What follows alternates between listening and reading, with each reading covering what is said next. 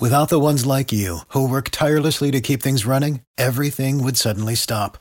Hospitals, factories, schools, and power plants, they all depend on you. No matter the weather, emergency, or time of day, you're the ones who get it done. At Grainger, we're here for you with professional-grade industrial supplies. Count on real-time product availability and fast delivery. Call, click Grainger.com, or just stop by. Grainger, for the ones who get it done. Every team, every topic, everywhere. This is Believe.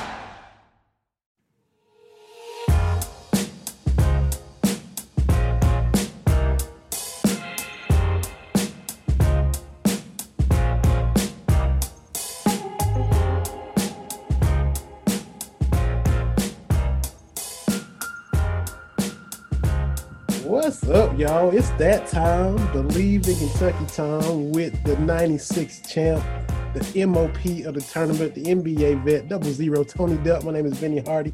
How we doing, TD? Vinny, all is good, man. I'm trying to get prepared for a newer year, which will be 2021. We're not far away, so I'm excited about this year ending and us seeing a new year with hopefully some better things and more blessings for you, myself, and so many other people that listen to our podcast. For sure. It was rough when you had, old timers and people way older than us saying they hadn't seen anything like this. That lets you know it was something else. Yeah, this pandemic was real, and for us newcomers to a pandemic, it's crazy. So my dad was born back when, the Spanish flu hit, and I was like, man, that's a long time ago.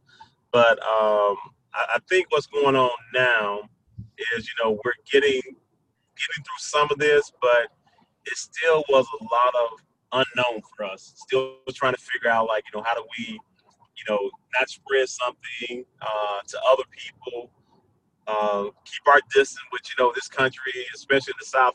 We really like to be up on top of people, and we really have to back up and really reassess how we travel, how we move. I mean, it was different. Now, that's the toughest thing for me as someone that loves to travel and be on the road.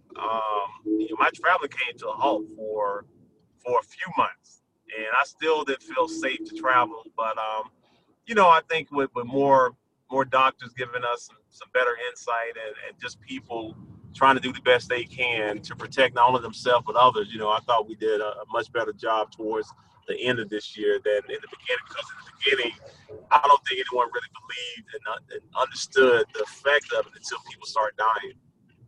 Yeah. Mm-hmm. And then that's when it hits home. We should heed warnings better and not let it get to that point. But, we drag our feet sometimes, and then, and that's been the case through history. Look, Mount St. Helens, people evacuate, and people did, Yes. and drag your feet, and then, then it's too late, and you're in trouble. Yeah, and like I say, I think wise people, you learn from other people's mistakes, and that's where I think when this first started, we really wasn't taking it seriously. And it always starts at the top, when the top person sees it happening.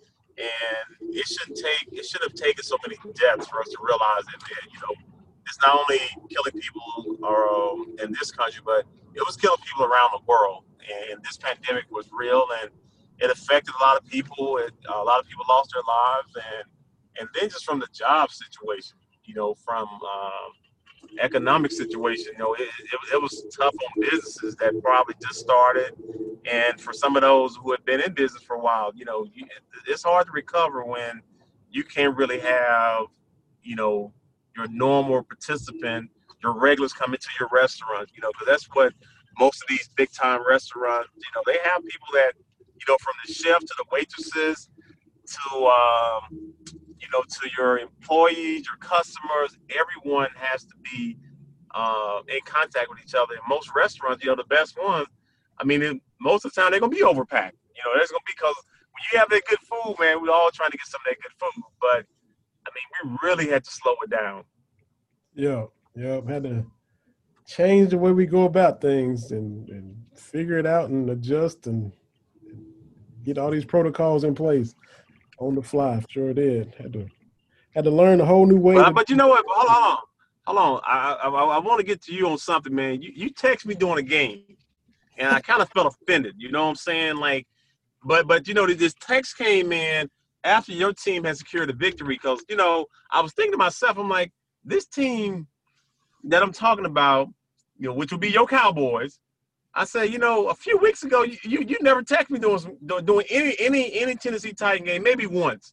And I'm like, this dude really texted me during a game about his Cowboys, who beat a bad team, the Eagles, which, okay, you know, we thought the Eagles had improved and gotten better, but obviously, you know, with Carson Wentz not being the quarterback and Jalen Hurts stepping up and had a good first game, but reality set in when they had a really scouting report on you. And I thought about it, I'm like, y'all won 3 games in a row. You beat the Giants, bad team, the Niners, a bad team, and you beat the Eagles, a struggling team, with Jalen Hurts, you know, with second or third start. And you gonna text me when my Titans are playing in one of the toughest places against the hottest quarterback that probably will be the MVP this year, Aaron Rodgers, in that cold-ass Lambeau Stadium. And I'm like, is really – okay, cool. All right. So the worst-case scenario is your team might win the worst division probably in the history of the NFL. Yes. What you got to say about that? But, I mean, as far as the timing of the text, I can't help when Dallas played in relation to when the Titans were playing. And, you know, I just got to text you whenever the Titans lose. They don't lose as frequently as my Cowboys, so I got to get you when I can. That's all it is. So that's what we call that. So you telling me that if your team had a loss, so see, it's a little bit different when your team lose. Then you can't really text. You know, you can't really send a message or call unless your team win. Because the first thing I would have said, your team lost today, but you knew your team had won. Yeah. So it was like, oh, let me poke at the bear. Let me poke at the bear over here. You know what I'm saying? So really, that's what you did, man. You know what I'm saying? So I kind of got offended, but I'm like, hold on, man. This team, your team is in the worst division. I can't. Come on, you're the worst division, and y'all. Even if y'all get in with a losing record. Yeah, you know, it's a down year for the division, but historically, that is the most prestigious division in football. We know this with all the Super Bowls. When? We got 12, 13 Super Bowls in that division. So historically speaking, that is the preeminent division in NFL history. But I recall Thanksgiving Day getting a text with a picture of your TV screen with the score of the Washington game on it. So I had to send the score. I had to send the score when it was 19-0 Green Bay. I said, well, let me take a picture of my TV and send it to TD. But you got to understand this too. Now, we're talking about Washington team that doesn't have a quarterback. We'll talk about this too. They just released their quarterback. They let you know how bad they were. You know, they went to Alex Smith, and Alex Smith was having a really good season. And then, like I said, he had calf soreness, and then they went to Haskins, and this man just got waived. We're talking about that Washington Redskins team.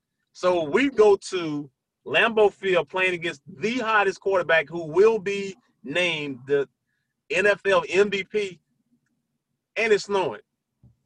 So there's a difference in team. We're not talking about the Washington Redskins that had Joe Riggin and back in the day, Darrell Green, you know, that Washington Redskins team that won a Super Bowl. We're talking about Washington Redskins. They don't even have a name. They're not even the Redskins anymore. They're Washington. Excuse me for calling them the Redskins. I apologize for that, but they are Washington. So y'all lost to Washington. Twice. Don't have a mascot. Don't have a name. Seriously?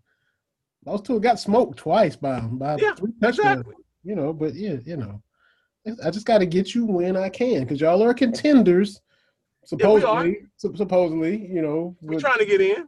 Hey, listen. You beat Baltimore and Indianapolis. That might be the only 2 good teams y'all have beaten. But still, y'all have won 10-plus games. And I was about to say, so listen. You got to give credit where it's due. We have another winning season, and y'all didn't have one last year. Y'all was what? When y'all finished 8-8, y'all was a firing team. Got y'all coach fired, and was on pace to get this coach fired too. But you know, I guess Andy Dalton playing against these mediocre teams was able to put 3 good games together, and I'm like, okay, all right. So I hope y'all get in with that 79 record. Yeah, you know, which I think Washington still has to lose to Philly, which who knows if Philly is even motivated to show up since Washington don't even have a Washington don't even have a quarterback right now. Who? I don't even know who's gonna be their quarterback. Tyler Heineke, whoever, some dude from I don't even know if he started in the league. I think came from Man, that sounds like a really good baseball player. Yeah, or a beer, Heineken.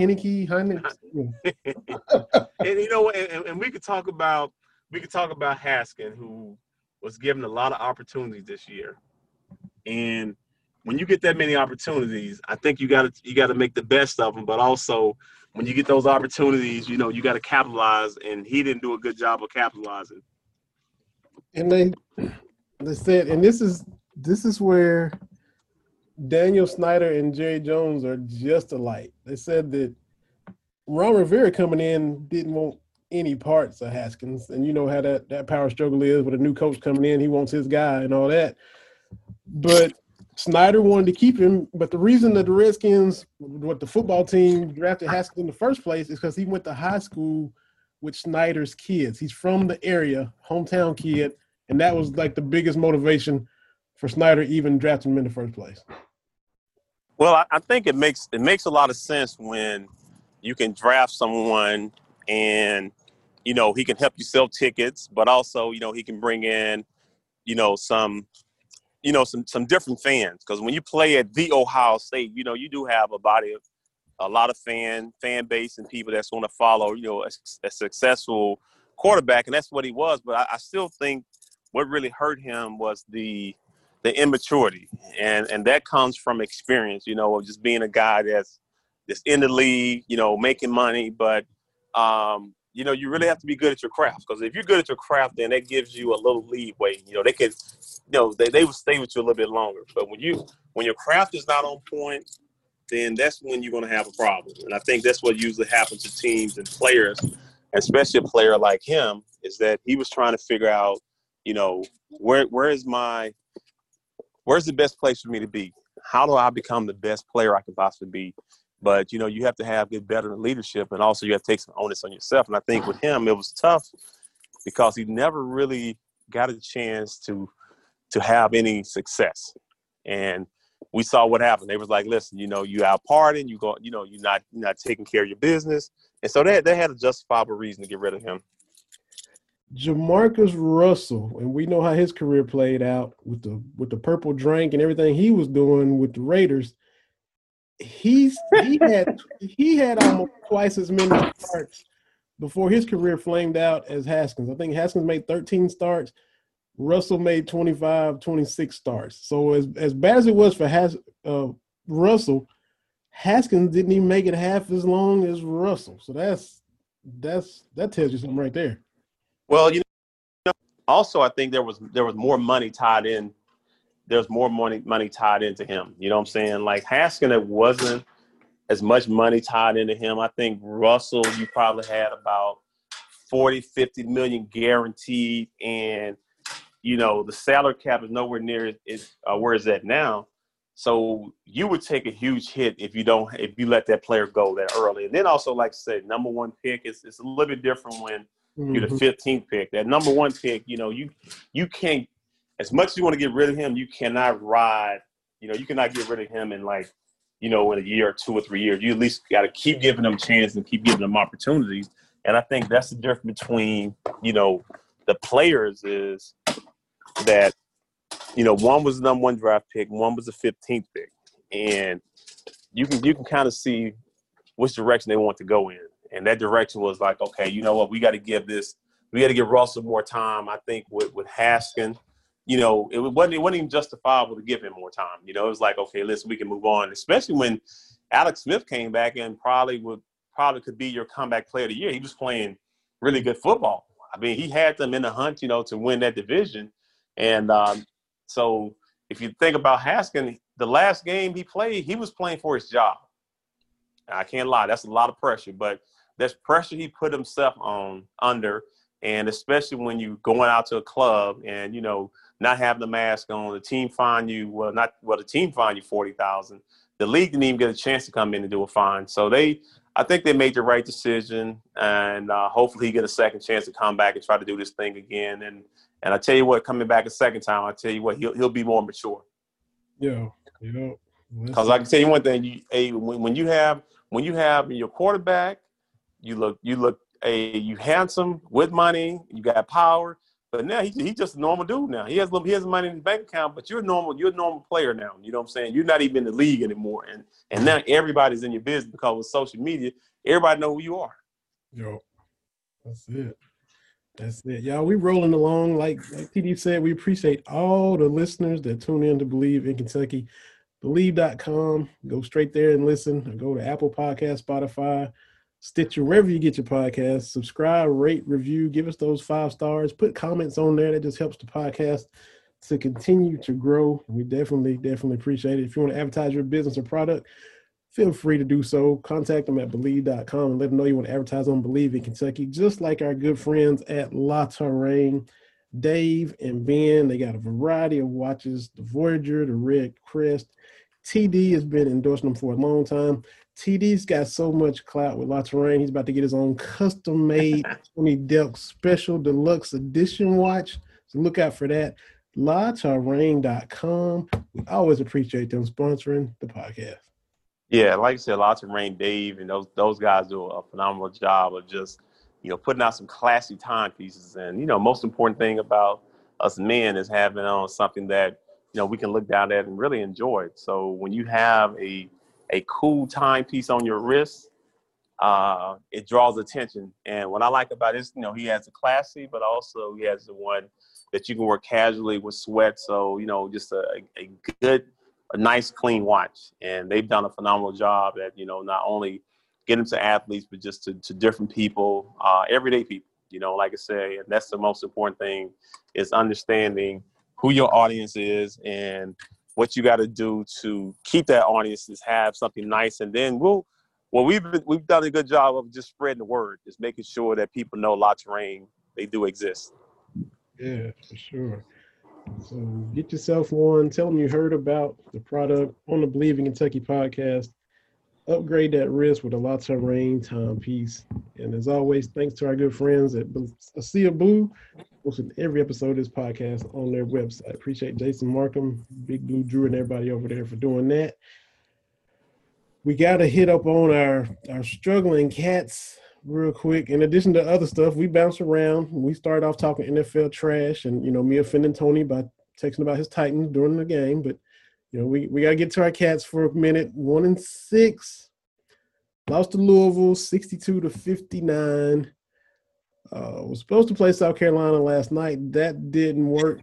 It got postponed because South Carolina has COVID issues. They had a closed secret scrimmage against Transylvania, and then they play at Mississippi State Saturday. I know you guys played exhibition games back in the day, athletes in action and stuff like that. Were there any scrimmages against the Transy or Georgetown College or something like that back when y'all were playing?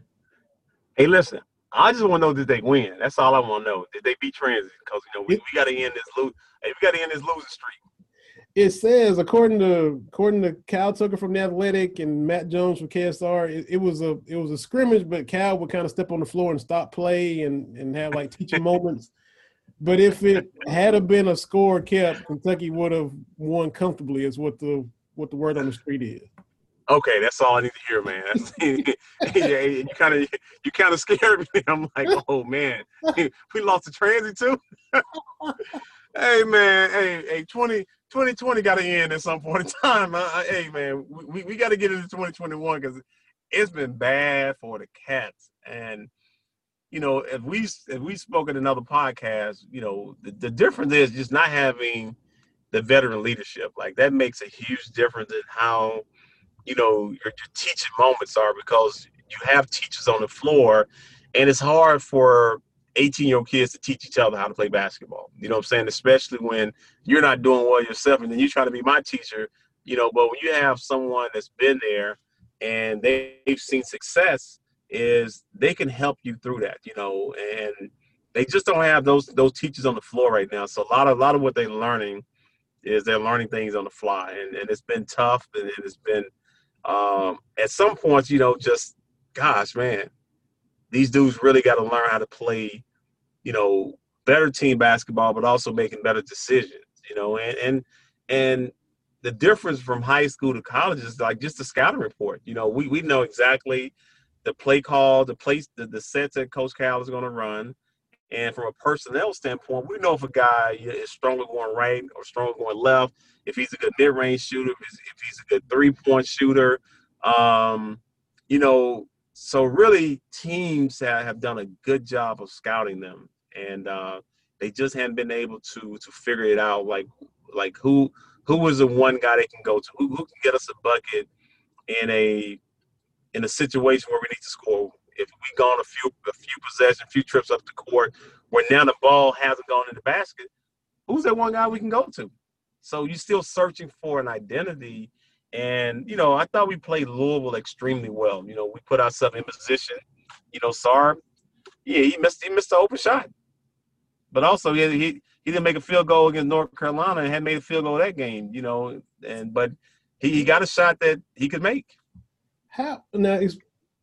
Explain that though. Like, I think Sarr had 16 shot attempts. Whoever they played before North Carolina, that was it Georgia Tech? No, Notre Dame. 11 for 16 against Notre Dame.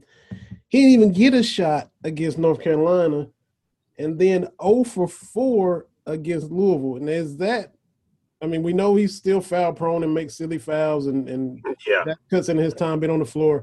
But is that him not fighting hard in the post? Is that still the point guard's not getting him the ball? What's the big problem for him not even 4 shots in 2 games?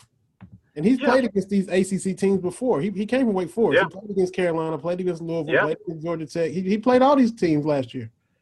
Yeah. I mean, I have to agree. Like that's on him.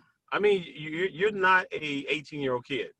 Like you transferred in as a player that's supposed to have been helping us. And, you have helped us in games where you have played extremely well. So for me, he's very inconsistent. And being foul prone is there's good fouls and bad fouls, and he's at an age right now, if he's trying to play professionally and make money, some of these fouls, man, uncalled for. It's like a guy coming down the court and kicks the ball out of bounds or just lose the ball to someone that's unforced. Like these fouls, when the guy has established position and I think the referee turned his head and is not looking when I jump over his back, or when someone grabbed the ball, you try to reach in and get a steal. Like some of these plays, man, I know Cal is over there scratching his head and his assistant Tony Barber the same thing. Like, are you serious, dude? Do you really want to play? Because I look at it now sometimes guys know how to check out of games too. So that's what you got to understand too. Well, you know what? I'm gonna get these fouls and and coach gonna take me out of the game. But I'm at the point right now I'm waiting for someone to step up and say, okay, I have to lead this team. And the maturity level, going back to Haskin, for younger guys, it's a little bit different. Because think about everything that's happened this year. Now you become an independent kid because now you don't have that curfew coming home at a certain time. You still have your classes. You have your practices. So now you're being an adult. And you haven't – it's hard to be an adult when someone's not teaching you how to be an adult. And that's when those veterans there would have definitely helped the young players out. But these young players, I told somebody this before, I don't think I've ever seen it at the bottom of the SEC conference. Like looking at it, I'm like, we're really at the bottom of the standings. Wow. Like the bottom. And that's something that I know, Coach Cal and, his staff are working every day, to change that, with teach these guys how to play basketball. But until it comes from the players that they got to compete for 40 minutes, and now it doesn't matter who the opponent is. Like now everybody think they can beat you. So whoever the next opponent is, they're going to be thinking the same thing. Oh, man, we can beat this Kentucky team. Until, you got to stop getting punched in the face. You got to punch somebody back in the face. And check this out. It's Mississippi State. It's down there Saturday night. I think it starts at 6. They've never beaten Kentucky since Cal has been there. So and there's been some close games. The SEC tournament game with Wall and Boogie and yes. had to get that. I was actually on the staff. I was on the staff for that game when when Big Boogie came up using, and on the other side was a kid from Brownsville, Tennessee, from my hometown, all-time leading shot blocker. See if you know who that guy is. I think he's the NCAA all-time leading shot blocker. Bernardo? You got it, my man. Jarvis Bernardo. Brownsville, okay. Brownsville, Tennessee. Yes, he is, man. And let's see, was it your cousin? Was it Reginald that played for them too? He played for Mississippi State. Richard and Reginald, both the twins played for Mississippi State, and then one transferred to Troy, one transferred to Louisville. Okay. But they started at Mississippi State. So and this all streaks come to an end. So that's what I'm seeing with this streak. Mississippi State will be a tough team. It's always tough. It was tough for us to go down there and play. And I think, like I said, Starkville is always going to be a tough place. But getting some reps in, get some practices in, they will help. But it's how it is. It's tough to go on the road and win SEC, man. So it's not going to be an easy game for them. They have to be ready to play for 40 minutes. Have to guard without fouling. Sorry, he definitely got to stay on the floor because we really need. Because here's something else too. We need you, dude. It's not like we can. Other guys can come in and bring energy, but Coach Cal was really relying on his maturity and him being a veteran and him making smarter decisions on the court. And I just haven't seen that. So we kind of wait for him to turn the corner and hopefully it can start. It can start against Mississippi State. We'll see. Yeah. And you think back, they are just dying for easy buckets. The plays where, and again, point guards has been an issue as well. Get in there, penetrating in the lane. You draw the defense. You lob it up to the bigs for the alley-oops. We're not seeing that. We saw that for Willie Cauley-Stein, Nick Richards, all the bigs that have been there. We're not seeing that this year. I don't know if that's the bigs or that's on the point guard. Can you tell how we can't even get easy buckets like that? Like that's been a staple of Cal's offense. It has been, but also he's had guards that have been really good at breaking down the defense, collapsing the defense, getting in the paint, and that's what usually draws the big is when a guard can beat somebody off the bounce, get deep in the paint, draw the big, and then throw it to the rim. I mean, yeah, it has been something that Coach Cal has done extremely well, from just having the right point guard that can beat you off the bounce, and either you step up or either he gets a layup, and he's going to put you in the bind. Nobody really puts us in the bind right now. So now that big doesn't really have to lead because if you're not finishing at the basket and if you can't beat your guy off the bounce, there's no need to help right now. So I think offensively they're still trying to searching for that player that can draw the defense, that can collapse the defense. And it's been really difficult because now because what usually happens when you have that really elite point guard, he breaks you down so fast that now you enter rotation. So somebody either have to leave a shooter, somebody have to leave a big. Now they really don't have to do that because if you can contain the ball, there's no help. So guys stay at home.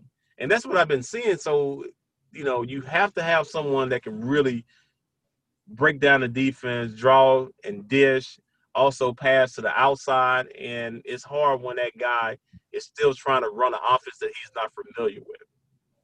Yeah. So would ask you, man, it's a new offense for them, and it's great. It'd have been great for both of those guys to have been a backup to maybe to a Quickly or Hagan, because now you can kind of sit back and assess your role, what you need to do. But we needed like an Ashton Hagens, a Quickly that those guys are ready right now, but because they also have experience. And that can't be the point guard can't be your most inexperienced position. That's what we're seeing right now. Is that position is so inexperienced. Mm-hmm. And like defensively, they're giving up 66 points a game. Opponents shooting 28% from 3, 41% from 2. If you score 68 or 70 points, we're not even having this conversation. But it's a struggle. They haven't scored 65 points. They scored 81 against Morehead State. And then it's been 64, 63, 64, 59.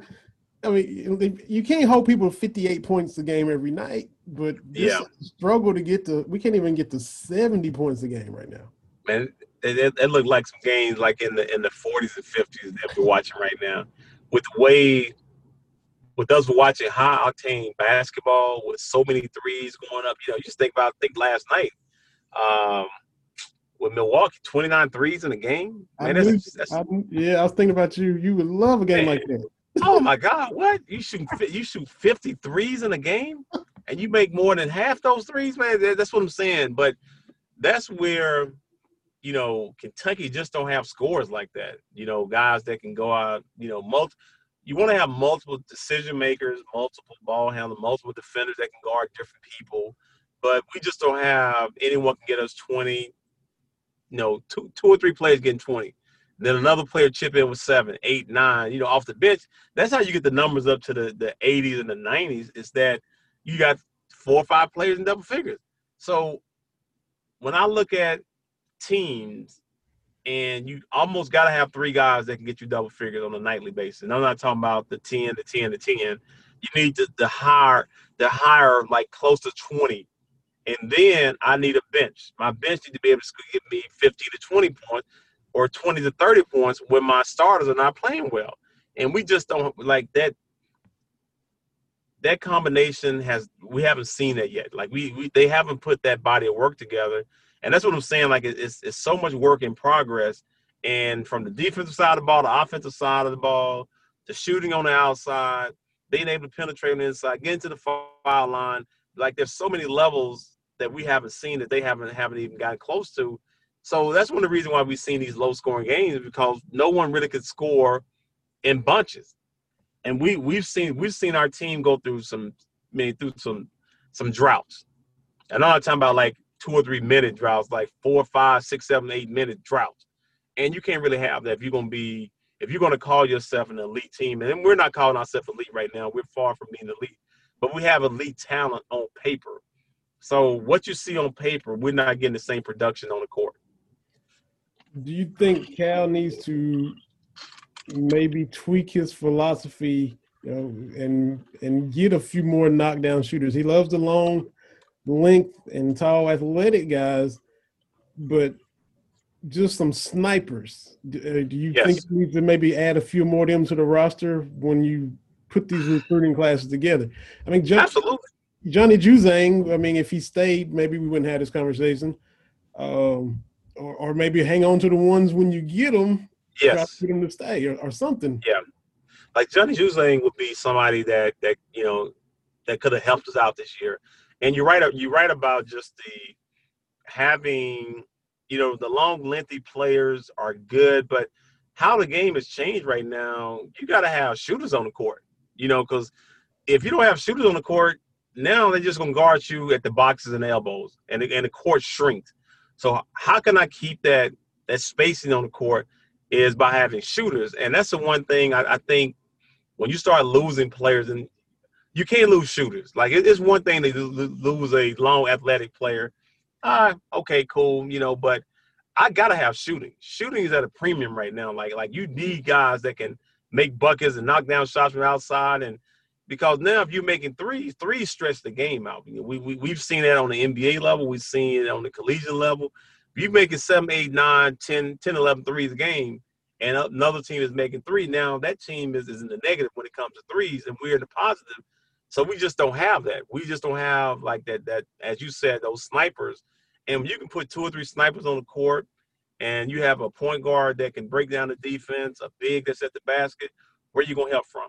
You can't really help. You can't help off of anyone, and they haven't created that. So I think Coach Cal and his staff will go back to the drawing board, and some of these guys hopefully will stay, which would make them veterans for next season.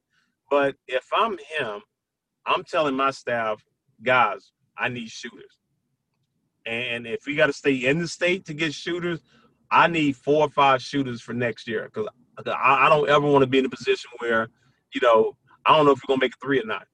And that team over there, and that's kind of how it's looking now. Like, there is no one I trust when the ball leaves their hand. And even the last second shot by Boston is okay, he's probably shooting what 14, 15% maybe, Yeah. if that high.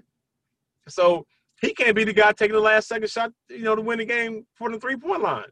I'm putting the ball in somebody else's hand, into my best 3-point shooter's hand. But when you have 4 or 5 of those guys and coaches on the other side would tell you, it's really hard to guard late in the game with a really good point guard, a decent big, and shooters on the court where we're going to leave. Like, we can't really leave anyone.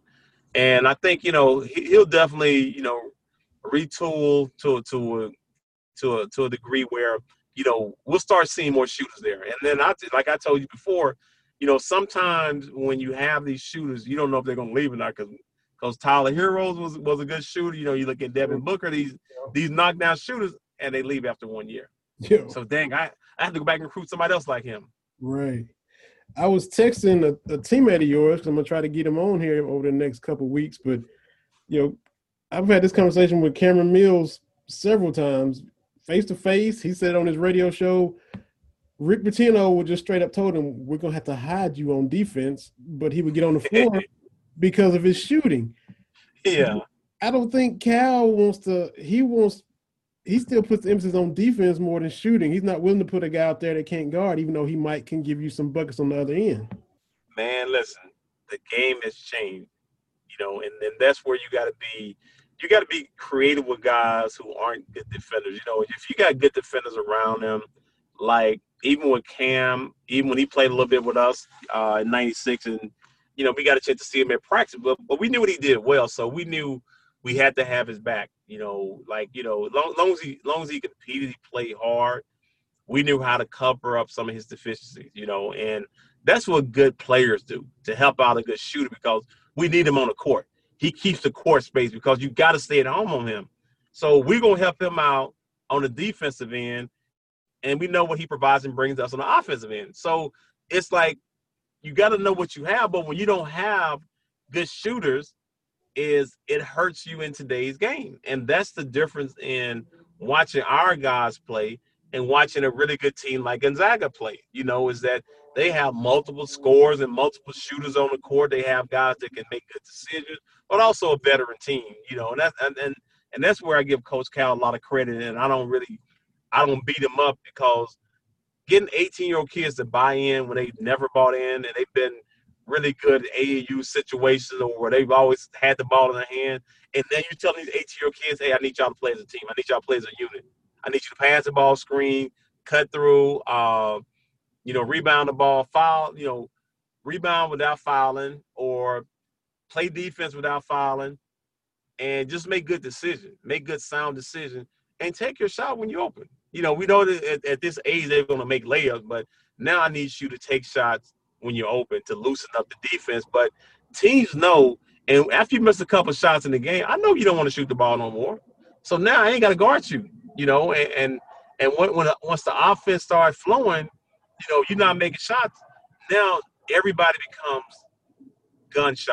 Nobody wants to take a shot. So now you start seeing that ball move around, and then the shot clock is winding down. Then you got to take a forced shot or a challenge shot, and those are not the shots that you want. So really, I hate it for this team that they didn't get a preseason, and they have played a solid schedule, a tougher schedule than I guess he would go back and say, man, we probably should have opened up against some lesser opponents to get our guys comfortable playing with each other, and then you could have played the North Carolinas, the better teams out there, the Richmond, who was a solid team, and and then once you get into conference play is what it is.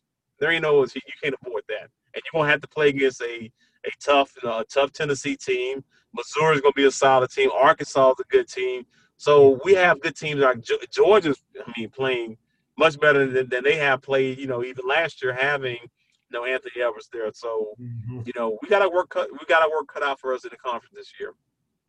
You mentioned maybe Cal having to stay in the state and get a shooter. Well, that leads us right to what most of the state of Kentucky is just furious about or really just dying to see what happens, and that's Dante Allen from Pendleton County, Mr. Basketball last year, known as a shooter, not much of a defender. He's come in. He's played 20 minutes this year. Had some turnovers against Kansas. I think he hit a 3 against Kansas. But if given the chance, he's an option for maybe some outside shooting. Cal keeps saying he's going to get his chance. Stay ready. He also said, I got to give the guys ahead of him a chance to miss, and that's what Clark and Boston have done a lot of is miss. But, I mean, everybody's like, well, put Allen in. I'm not saying Allen's going to be the savior. Now, a lot of fans are like, he can come in and light it up and be the savior, but I at least think he should get an opportunity. If he comes in it's terrible, then he might come in and hit 4 or 5 threes, and he might get beat on defense, which will drive Cal crazy. But like you said, the game has changed. You need some scoring. You are struggling to score 65 points a game. So I'm saying give him a shot, a legit shot. Put him out. If he misses a shot, don't yank him. Let him miss 2 or 3 and get in a rhythm and see what he can really do is what I'm thinking.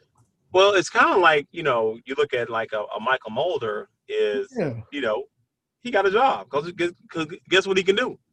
He can shoot. Mm-hmm. He didn't get a job because, he can play defense or he's a super athletic guy. He's but what he can do is he can shoot.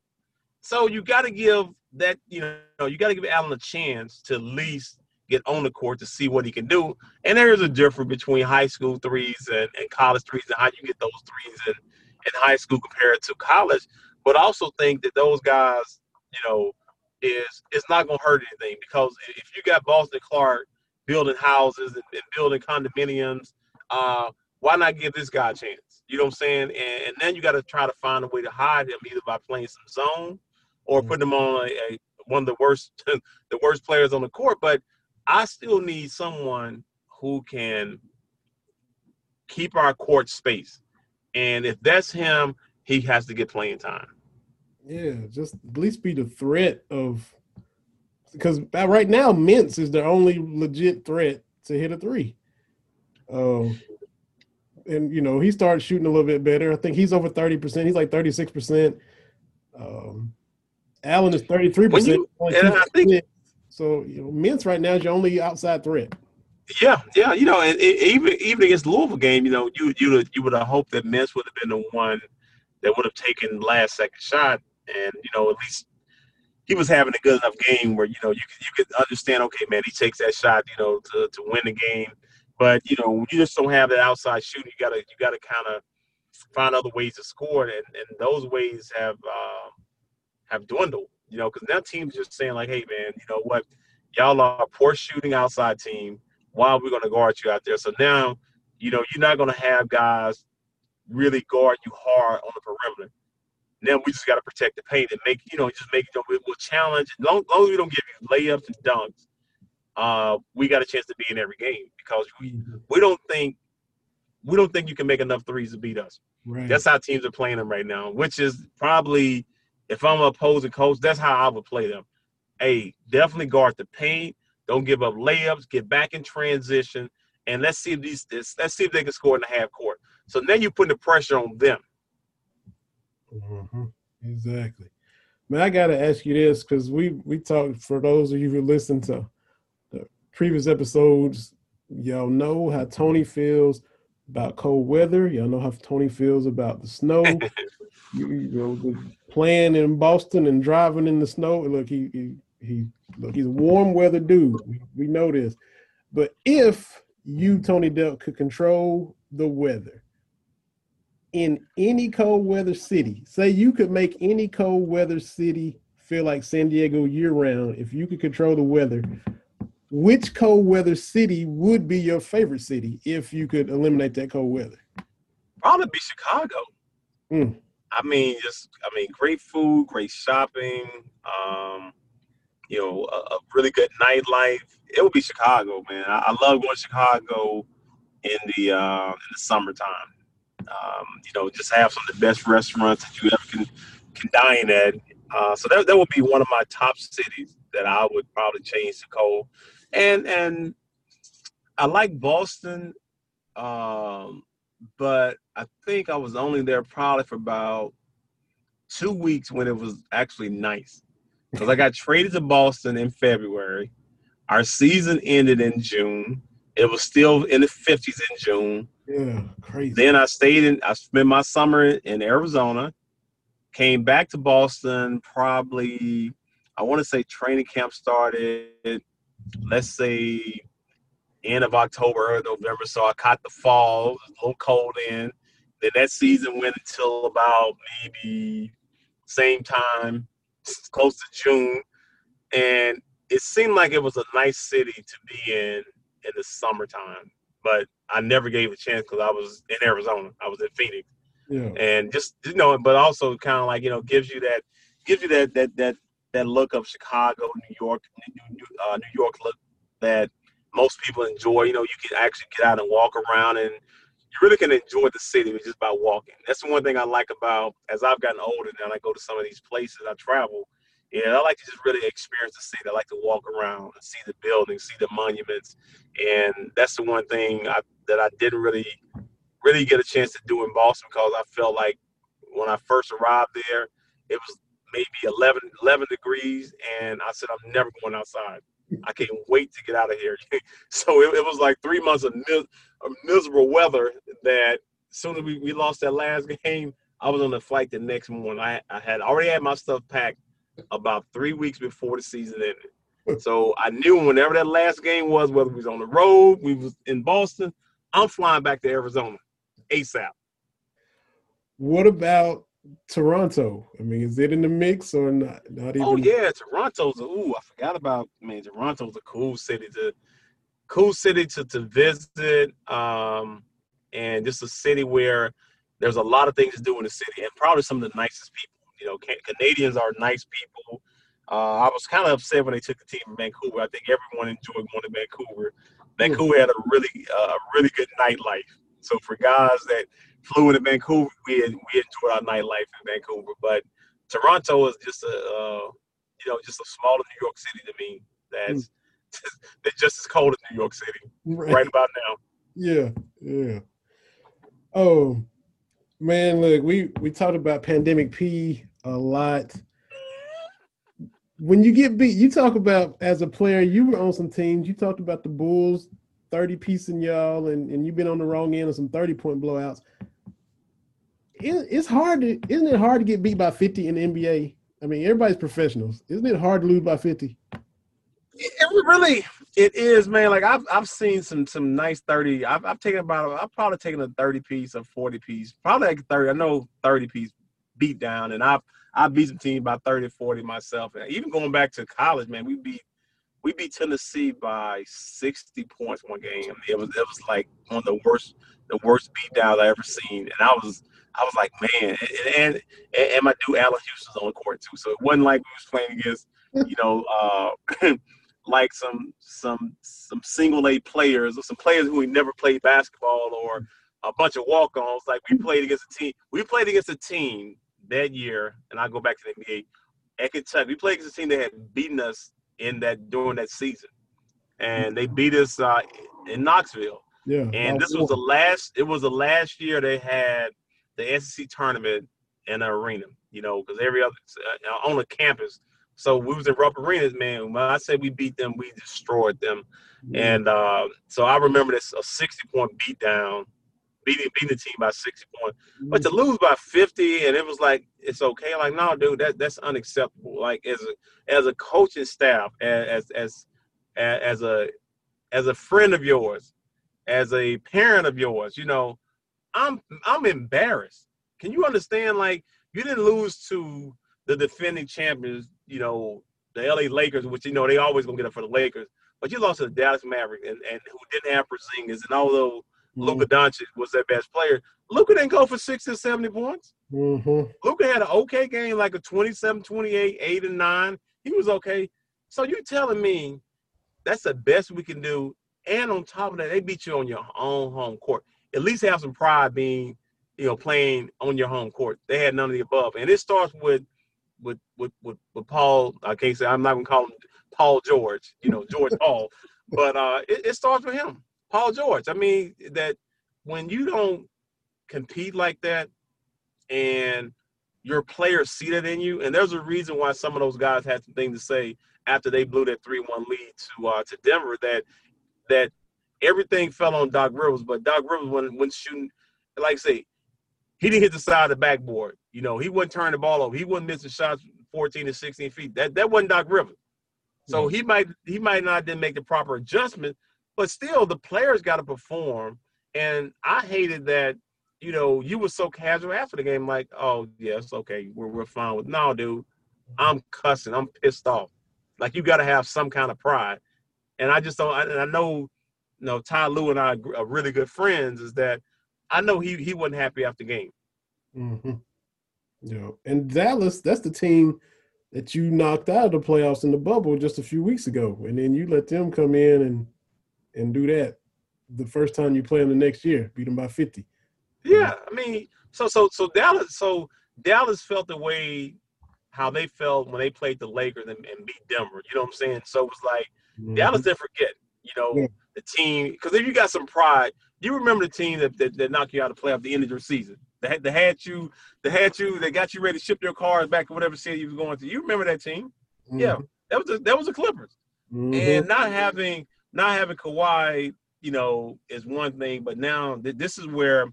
When I look at superstar, because he got paid superstar money. He didn't get paid like all-star. He got paid superstar money. When you get to $40 million, you getting paid superstar money. And that's where you got to put the team in your back. Come on, man, let's get on. Like get on this ride. I'm gonna take you on this ride. He didn't do that. He bailed out. He bailed out with his little 15 points. It was like, oh well. Next game, no, dude. We paid you. Mama paid you $200+ million. That's superstar money. We talking about the neighborhood of, you know, he might be second or third highest paid player in the league right now. No. But that money, he was paid that money to justify all the draft picks that they gave up and the players they traded away to get him. So it wasn't based on his performance, because if you based on his performance, how he played in the bubble or in the playoff over the years, he hasn't been that good. Whether it was OKC, he played probably his best year was in Indiana in the playoff. But, you know, going to OKC, you know, him and Russ never really, you know, those two really wasn't a great duo. And, you know, just how he ended last season, man, it was bad. It was bad. Yeah, absolutely. And look, I'm glad you mentioned that 101-40 beat down of Tennessee, because we was loving that, man. That's growing up on the border of Tennessee. Oh man, that was lovely, because you know we owed them dudes. Yeah, we owed them dudes, because it was a funny story, man. So I think we're up in that game when we lost them in Knoxville. We might have been up like 1 point or 2 points, maybe. I think it was like maybe one. And so Jeff Bradshaw came in the game. And so only thing we do was box out and get the rebound. Game over with. You know, we get the rebound, we go down, shoot free throws, game over with, boom, we win the game. So Bradshaw come in, huddle the guys up, and was like, hey guys, we got to box out, get the rebound, win the game. Okay, cool. We out. We lead Knoxville. We still rank number 1 in the country. And so after the game, you know, so they missed the free throw, get the rebound, they score. And coach is watching the video on the plane, and I just all of a sudden hear him scream, Jeff Bradshaw! Oh. The guy he sent in to tell us to box out, then box his man out. His man got the rebound. Oh my God. Man, it was like the worst.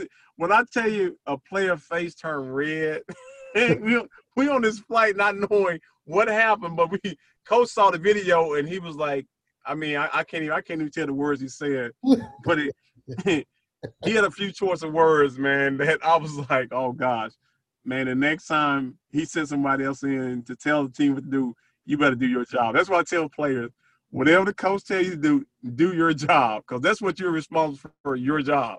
And he came in and told us what to do, but he didn't do his job. Yeah. Oh, man. Yes. But hey, we got him back in Rupp Arena, so hey, that's right. He made up for it. Real quick, man, 'cause I know you got to get the session started. How's this college football playoff going to play out? Is Notre Dame about to get another beat down? And We already know. Come on, man. what goes on with Clemson, Ohio State? I think Clemson Ohio State gonna be a better game, but Notre Dame, come on, man. 4 o'clock tomorrow. Actually it's Friday. 4 o'clock Friday. Hope you know what? Hopefully they are competitive, man, because really nobody's giving them a chance, And sometimes that's when you play your best because nobody picking you to win anyway. So why wouldn't you go out there and just dominate? You tell your guys, listen, man, nobody's picking us to win. Let's go up here and shock the world. And that's the only thing they can do because they will shock the world. They will shock the world if they lose by single digits. Oh, my God. Because I see them losing by like 20. I see them getting a real beat down. Clemson, they just played Clemson. Now they got to play Alabama. Come on. So Yeah.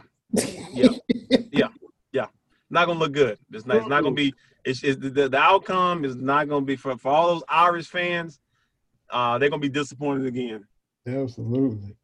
And, man, tell everybody about your academy. How can they get on and sign up if they want to enroll with all that stuff? If you want to enroll into my academy, which is we call it TBDA, Tony Delk Basketball Academy, you go to TonyDelk.com, and you can look at our calendar, and you can kind of see what we're doing in our gym from shooting, ball handling, learning how to play the game the right way. We have a shooting machine, which a few of our kids have been getting on the last couple of weeks. Vertimax, which helps with your vertical jump, your acceleration, and then just the coaches that I have. I'm really have been impressed with the guys who've been on my staff and just how they've been breaking the game down, teaching our kids how to play girls and boys, and just really getting ready for our AAU season that'll be coming up in March, and really just having good people, good families that have helped us grow our academy. So I'm really impressed, and with my lady Nicole, who's done a tremendous job on keeping me and all our coaches on the right page, but making sure our calendar is something where when people see it, just trying to be organized and making sure that our kids, when they come to the gym, they get the right structure and they get the right discipline, and also they have fun. We're not all about just training. We want our kids to come in and have fun, and that's what we did last night when I had a chance to coach our 6th grade boys. We came in, we shot, we did ball handling, we did a few defensive drills, and then for the next hour and a half, I'll let the dudes rock. I'll let them play because I want them to figure some things out without me helping them. The coaching staff, their parents, is how you learn how to play basketball is that you have to be in the trenches, and that's what I saw last night. So I'm excited about, the growth of the academy and how you can find what I'm doing on a daily basis. Is go to TonyDelk.com and just put in calendar, and you'll see what we're doing Monday through Sunday. Absolutely. So, don't forget about that Lorenzo's too. That Wildside Winery. They have our wine Lorenzo's. It's called. We have a Chardonnay, a Cab, and a Riesling. So whatever you like. I don't know what your palate is, but that Cab is aged in black and bourbon barrel for a year. So if you like bourbon, which I know most people in Kentucky, try it with that wine, Lorenzo's. You can find that in a couple different stores, but if you can't find it in stores, go to wildsidewinery.com, type in Lorenzo's, which is my wine, my private wine label, and you have your Riesling, your Chard, and your Cab. So there should be something that you like, and you can start the New Year's off, pop a bottle. Yeah, I got to see if they ship out of state so I can get some down here for sure. Hey man, this is what you do. You text me your address, and I'm gonna send you a bottle. I'm gonna put you something in the mail, man, next year, okay? When I go back to Kentucky, I'm gonna put you something in the mail. You gotta let me know if you like sweet, if you like the Chard, or if you like the Cab, and I'm gonna get that to you, brother. Hey, that'll work. I will text that right to you, and appreciate you. Thank you in advance for that. And I got the sweet tooth, so Riesling, man. I'm gonna send you some Riesling. I know. You in Tennessee? Hey, when I took my Riesling to Tennessee, the people fell in love with it. It was like, man, this tastes, because we like our lemonade and we like our sweet tea, and that Riesling fell right in between the two, and I forgot some Kool-Aid. So that's what they like. So yeah. But it's not too sweet. You'll like it. It's not. It'll put it like this: you won't be going to the dentist anytime soon. That's it. And that bourbon one sounds good too, because I like the bourbon. I got you, man. I'm gonna put your package together. I got something for you. I appreciate it. I'm going to take care of you. So we got thank you in advance for sure. Saturday, man, we got Saturday afternoon. Cats are in the TaxSlayer Bowl against NC State. And so we got it's a double dip. Got football Saturday afternoon against North Carolina State. The bowl game, 6 o'clock. Cats start the first conference game against Mississippi State. So it'll be Can we get 2 victories? We're trying to go 2-0, man. Exactly. And our Wildcat basketball team, man, let's get off this slide, man. We got to get a dub.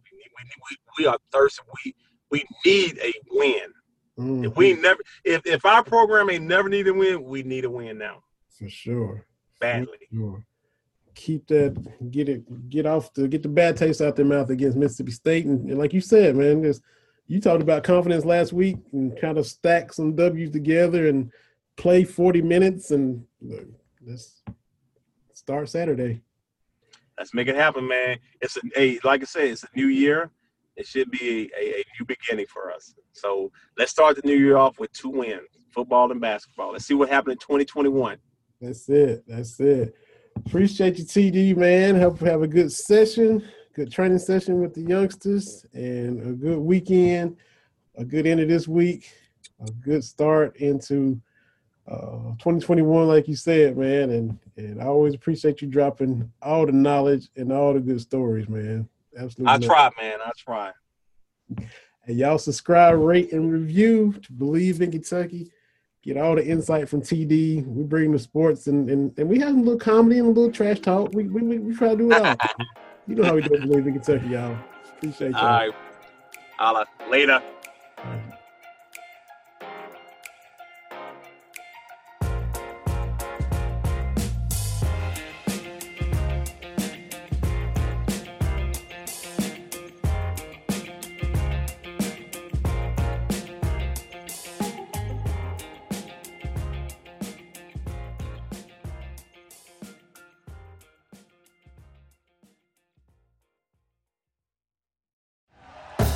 Thank you for listening to Believe. You can show support to your host by subscribing to the show and giving us a 5-star rating on your preferred platform. Check us out at Believe.com and search for BLEAV on YouTube.